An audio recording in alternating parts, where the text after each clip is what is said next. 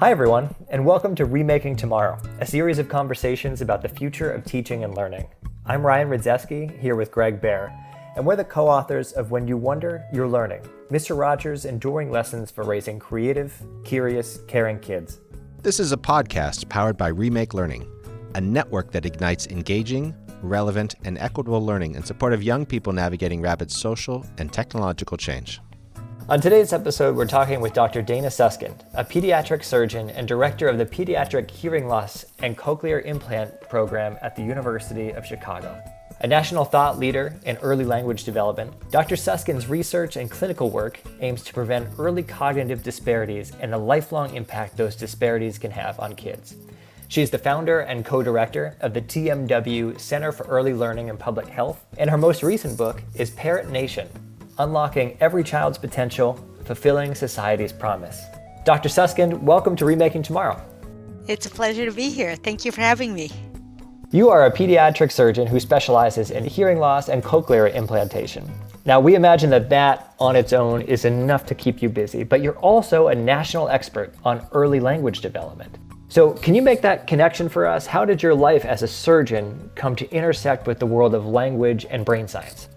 At first glance, it looks very different, but it actually is very connected. I like to say that my work as a social scientist really started in the operating room. Because as a pediatric otolaryngologist who specializes in giving children born deaf cochlear implants, I allow them to have access to sound, hearing, and spoken language, which is necessary components for all children to have healthy brain development. And the way I got to it was really as an implant surgeon. Early in my practice, I started noticing dramatically different outcomes in my patients after surgery, with some of them excelling developmentally and others not at all, some learning to talk, others not. The ability to hear, it turned out, didn't always unlock their full capacity to learn and thrive intellectually. And for me, in trying to understand the origins of these differences, and more importantly, what I could do to allow all my patients to do well, I began a journey far outside the operating room into the world of social sciences. And it was there in this sort of exploration that I started learning about the early child development literature and the power of early language environments. How and how much language and nurturing interaction children are exposed to is critical for not just children with hearing loss who get cochlear implants to learn vocabulary and spoken language, but for all children to have healthy brain development. Realizing that the disparities I was seeing in my deaf patients really just mirrored the population at large. That in all children, the differences in early language exposure correlate with differences in learning and achievement. And while the research is rich and complex, it really is what started me off on this journey into the world of education and social sciences. Dana, this connection between medicine and the social sciences, this interest that you developed, led you to write a book called 30 Million Words and to launch what came to be known as the TMW Center at the University of Chicago. So can you tell us about that? What is the center and what does it do? You know, as I mentioned, my journey into the world of social sciences started as wanting to give all my patients the ability to reach their potentials, but it enlarged very quickly to really wanting not just my patients, but all children to have access to rich early learning environments, and really for all parents to be supported in that. And so the TMW Center is really a translational research center at the University of Chicago that is dedicated to ensuring all parents and caregivers, and really all adults in society, are allowed to have the knowledge of the science of healthy brain development and the strategies for that. And towards that end, what we do is we have sort of three prongs of work. One is really developing evidence-based programs that help parents and caregivers really learn about their role as brain architects and how to put it into action, with rich conversation. So we develop programs and we test them and we advance the science. And then the second prong is really partnering with communities, across the country to embed these programs, study them, understand how to scale them, so that not only do you help parents and caregivers understand, but most importantly, impact child outcomes. So we conduct rigorous randomized control trials as well as other types of science to advance our learning as well as advance our impact. And so we develop programs, we develop cutting-edge tools that help researchers, practitioners, and policymakers learn about what impact they're having. And ultimately, all of our work is to help ensure the healthy development of all children and to give every child a chance to reach their potentials. And one of those programs, or perhaps one of the approaches, is what you call the 3T strategy, which stands for tune in, talk more, and take turns. You've written that parents and caregivers are an untapped resource with the incentive and capacity to make a significant difference, yet far too many don't know they have the power or capability. So can you walk us through those 3Ts? Yeah. What do those strategies look like, and how do they give parents the opportunity to use that power, use that capability to make a difference?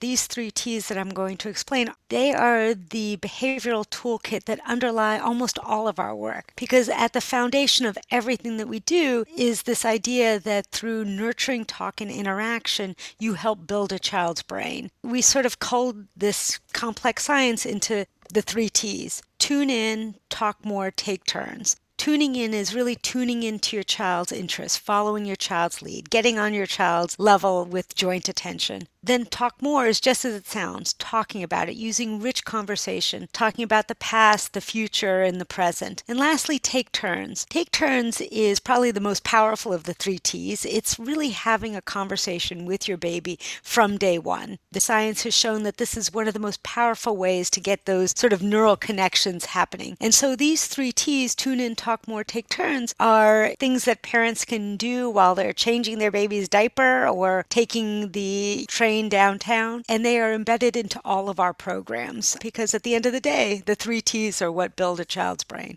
So, Dana, I will admit that I think I started narrating my kids' lives. Ideally, my wife and I smartly use the 3Ts. And as a parent, you just feel all sorts of anxiety. Anxiety about so many things day to day, but then the longer term success, because we want our kids to be happy and to be healthy and successful in whomever it is that they might be. So what does the science say about how tuning in, talking more, and taking turns supports kids and sets them up for success? I'm excited to share what the science shows, but I also, later on, hopefully we can discuss and address this feeling of angst that so many parents feel and the importance of there is something called good enough parenting, and that society needs to play a better role in supporting parents in this important endeavor of being children's brain architects. But I'll answer your question first. I like to say that in the same way that milk feeds the body, the science shows that language and nurturing interaction feed the brain. And this is most true during the early years of life, in the first 3 years of life, when the brain is in its most rapid and most critical period of growth. There will never be a more effective time to establish the foundations for learning and development. And it's really interesting because the fact that we enter this world with a relatively underdeveloped brain and experience this protracted period of development is ironically one of the greatest evolutionary gifts there are, because this evolutionary strategy of extended brain development is really contingent on parents or caregivers to bridge the gap and help babies go from helpless to brilliant. Each brand new baby contains billions of neurons with little or no communication between them. And in the first months and years of life, the number of neurons inside a young brain explodes. More significantly, so do the new connections that form between the brain cells at an estimated rate of like 1 million new neural connections per second. It's crazy. And really, every new experience serves as a guide. And the science is pretty clear. It tells us some of the most essential experiences for brain formation are those nurturing interactions encouraged by the 3Ts. I mean, you can call it anything. We call it the 3Ts because neuroscience tells us that these interactions provide the critical neural nutrition to the developing brain. You know, it begins on the first day of life when a parent first coos and cuddles with their baby and continues through preschool. And it really allows children to reach their potential. Scientists have shown that building a sturdy brain architecture in the early years is the way that leads to stronger cognitive skills like literacy and spatial reasoning, or socio-emotional skills like self-control later on down the line. Dana, a moment ago, just before you shared the science, you used a phrase, good enough parenting. And I did feel my shoulders set back a little bit when you said that, because you are someone whom we and our listeners respect so much. And we're going to turn in a moment to your newest book called Parent Nation. But can you say something about good enough parenting and what you meant by that when you said that? I think part of the issue, especially in this country, is that we sort of internalize this feeling that not only is it all on us, but we have to continually be thinking about it, that there's only one way to parent our child so that they can, as you say, get them set up for success. And the truth is that there are many ways to parent a child. There's one way to build a brain, right? That's nurturing interaction. But too often we think of parenting in every single micro moment. It's the broader entirety of the whole. And look, all of us, and let me tell you, I'm a parent. There are many times where, you're like, I should have done it differently, or, I wasn't at my best. But if we give our children the unconditional love, that nurturing interaction as a whole, and protection from toxic stress, there is something good enough parenting. It's not like you've got to do 10,000 steps. It's the entirety of our parenting experience. This is Greg Bear along with Ryan Rudzeski. We're talking with Dr. Dana Suskind, founder and co-director of the TMW Center for Early Learning and Public Health. Moments ago, I mentioned your most recent book, Parent Nation. It's the book in which you go beyond your work with individual parents and families, focusing on systems. And you write in this book this: the larger realities of a family's circumstances, their work constraints, economic stresses, and mental health, as well as the injustices and bad luck they are subject to, all matter as much as the 3 T's for healthy brain development. Can you say more about that, Dana?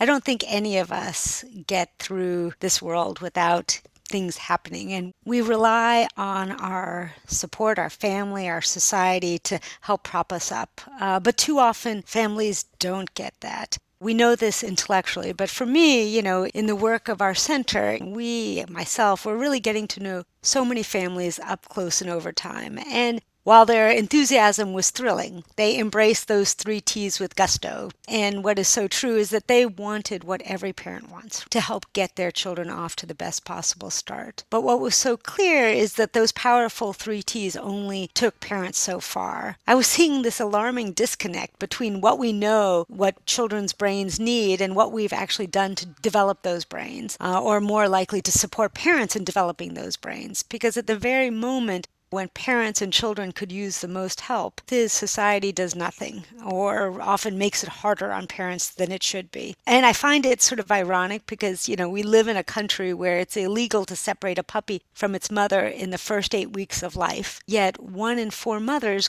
is forced to go back to work within 2 weeks of giving birth. The fact that we are the only country of 38 OECD countries without paid leave, and that we spend less on early childhood care and education than any other developed nation, that we have childcare deserts. I mean, the majority of parents, when they have to work, I could go on and on and on. But what was so clear, even in implementing the programs, is those have very real impacts on parents being able to be their children's brain architects. That was the impetus. The truth is that our society isn't centered on families. Quite the opposite. We erect daunting barriers in the path of so many mothers and fathers. And, all of these barriers limit the time and energy parents can devote to brain development of their children, to doing what they want to do, which is give their children the best possible start. So in my work as a researcher, it's all well and good that we develop programs, we do studies using the powerful 3 T's, but if parents aren't allowed to be around their children because they're working 3 jobs, what does it mean? And that book includes some really astonishing statistics. And you just mentioned a few of them. One that stuck with me: other wealthy countries invest an average of $14,000 a year for every toddler's care. America spends $500. And, your book includes stories of real families, real people who are grappling with the difficult reality of this. And I'm wondering if you could just tell us about 1 or 2 of them. Are there people whose stories have really stuck with you?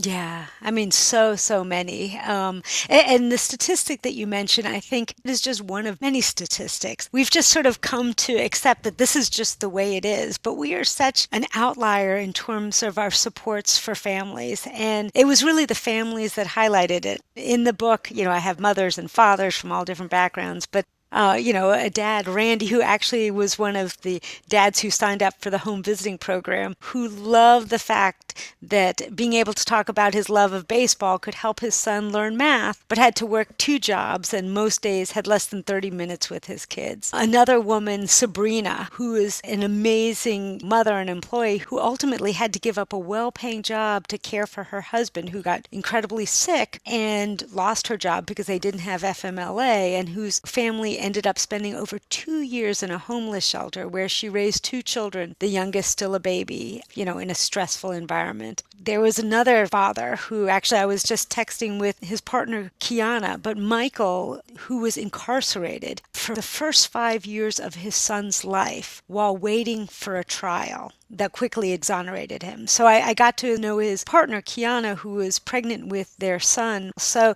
these were just some of the many stories that really highlight the disconnect between what we say we want families to be able to do and how our society makes it so hard.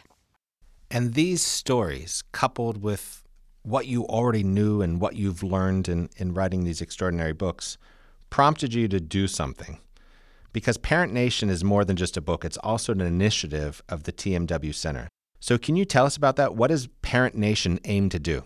First of all, a Parent Nation is not an organization, it's an ideal. It's an ideal of a society that truly puts children and families at the center and understands that the well-being of our children, is absolutely dependent on the support for their parents. And it's a larger ideal. So the sort of overarching argument of Parent Nation is to try to catalyze this idea. We launched grassroots, sort of partner-driven campaign alongside the book. And as part of that campaign, we developed a free suite of tools and resources that can be used by individuals, employers, organizations that already work with parents in support of their efforts to lead change. These resources, which I hope people listening will go to parentnation.org. They're all free and downloadable. They include an action guide to how to really bring together groups and catalyze the change that they want to see in their community. There's a book club guide and this curriculum and guide for hosting parent villages. They're really small groups of parents who come together to support one another and who identify and discuss the needs of families in their community and make a plan to get those needs met. It was developed in partnership with leading parent service organization and parents, and they've been beta tested and previewed by diverse groups of caregivers across the country.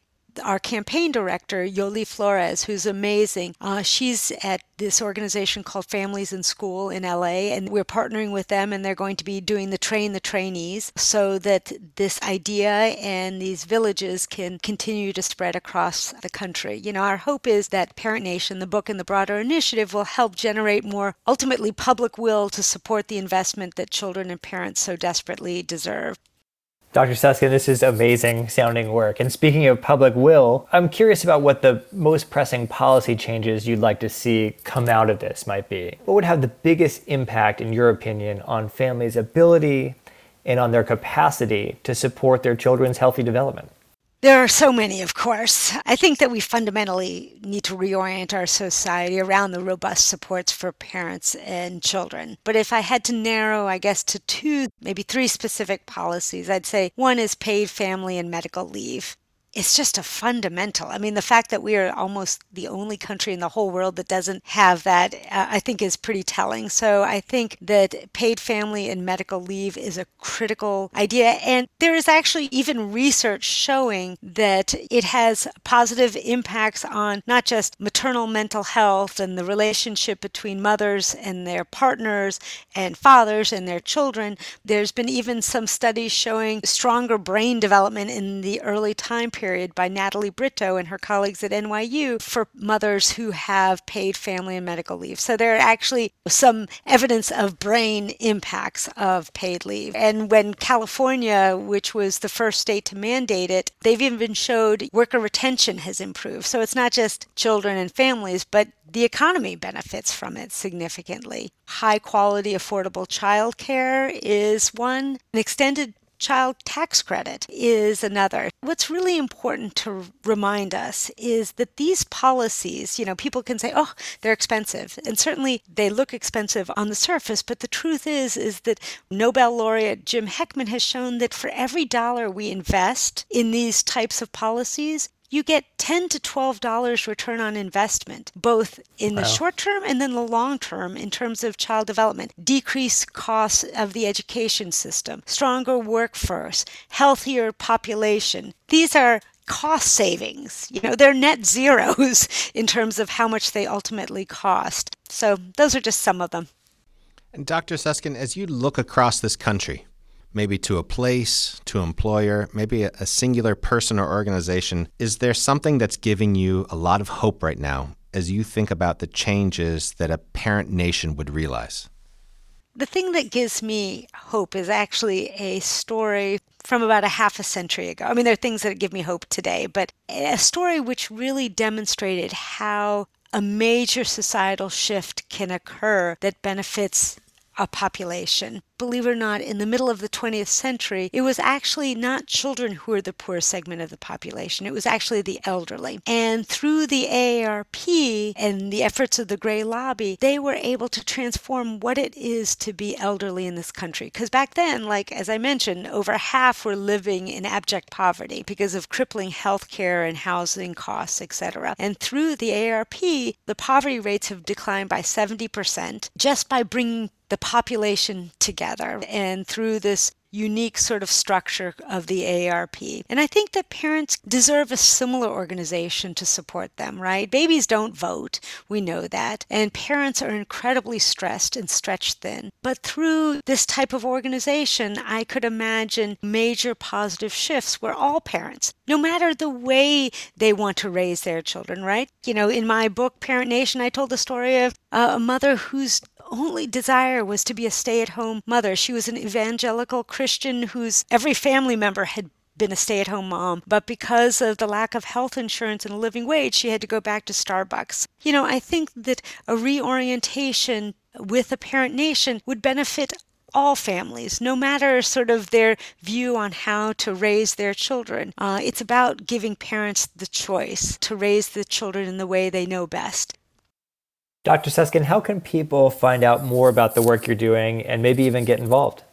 Please visit our website, both either the tmwcenter.org or parentnation.org. Sign up for the newsletter, follow us on social media. Look in your community, see how you can join an organization of parents really trying to lead positive change to support families. And, I'd like to end off on our discussion and give yourself grace, right? Parenting is not easy. It is hard. And remember that it's the overall trajectory and that it's not all on your shoulders. So, Dana, we typically end this podcast with one question, and you've just answered it so brilliantly. And that question is this: what's one thing that parents and educators can do today to make tomorrow a more promising place for every learner? And I, as a parent, will accept that grace and better think about what it means to be good enough. Yeah. Thank you. Yeah. Thanks again to Dr. Dana Suskind, a pediatric surgeon at the University of Chicago and founder of the TMW Center for Early Learning and Public Health. Her most recent book is Parent Nation, Unlocking Every Child's Potential, Fulfilling Society's Promise. Remaking Tomorrow is powered by Remake Learning. Learn more at remakelearning.org.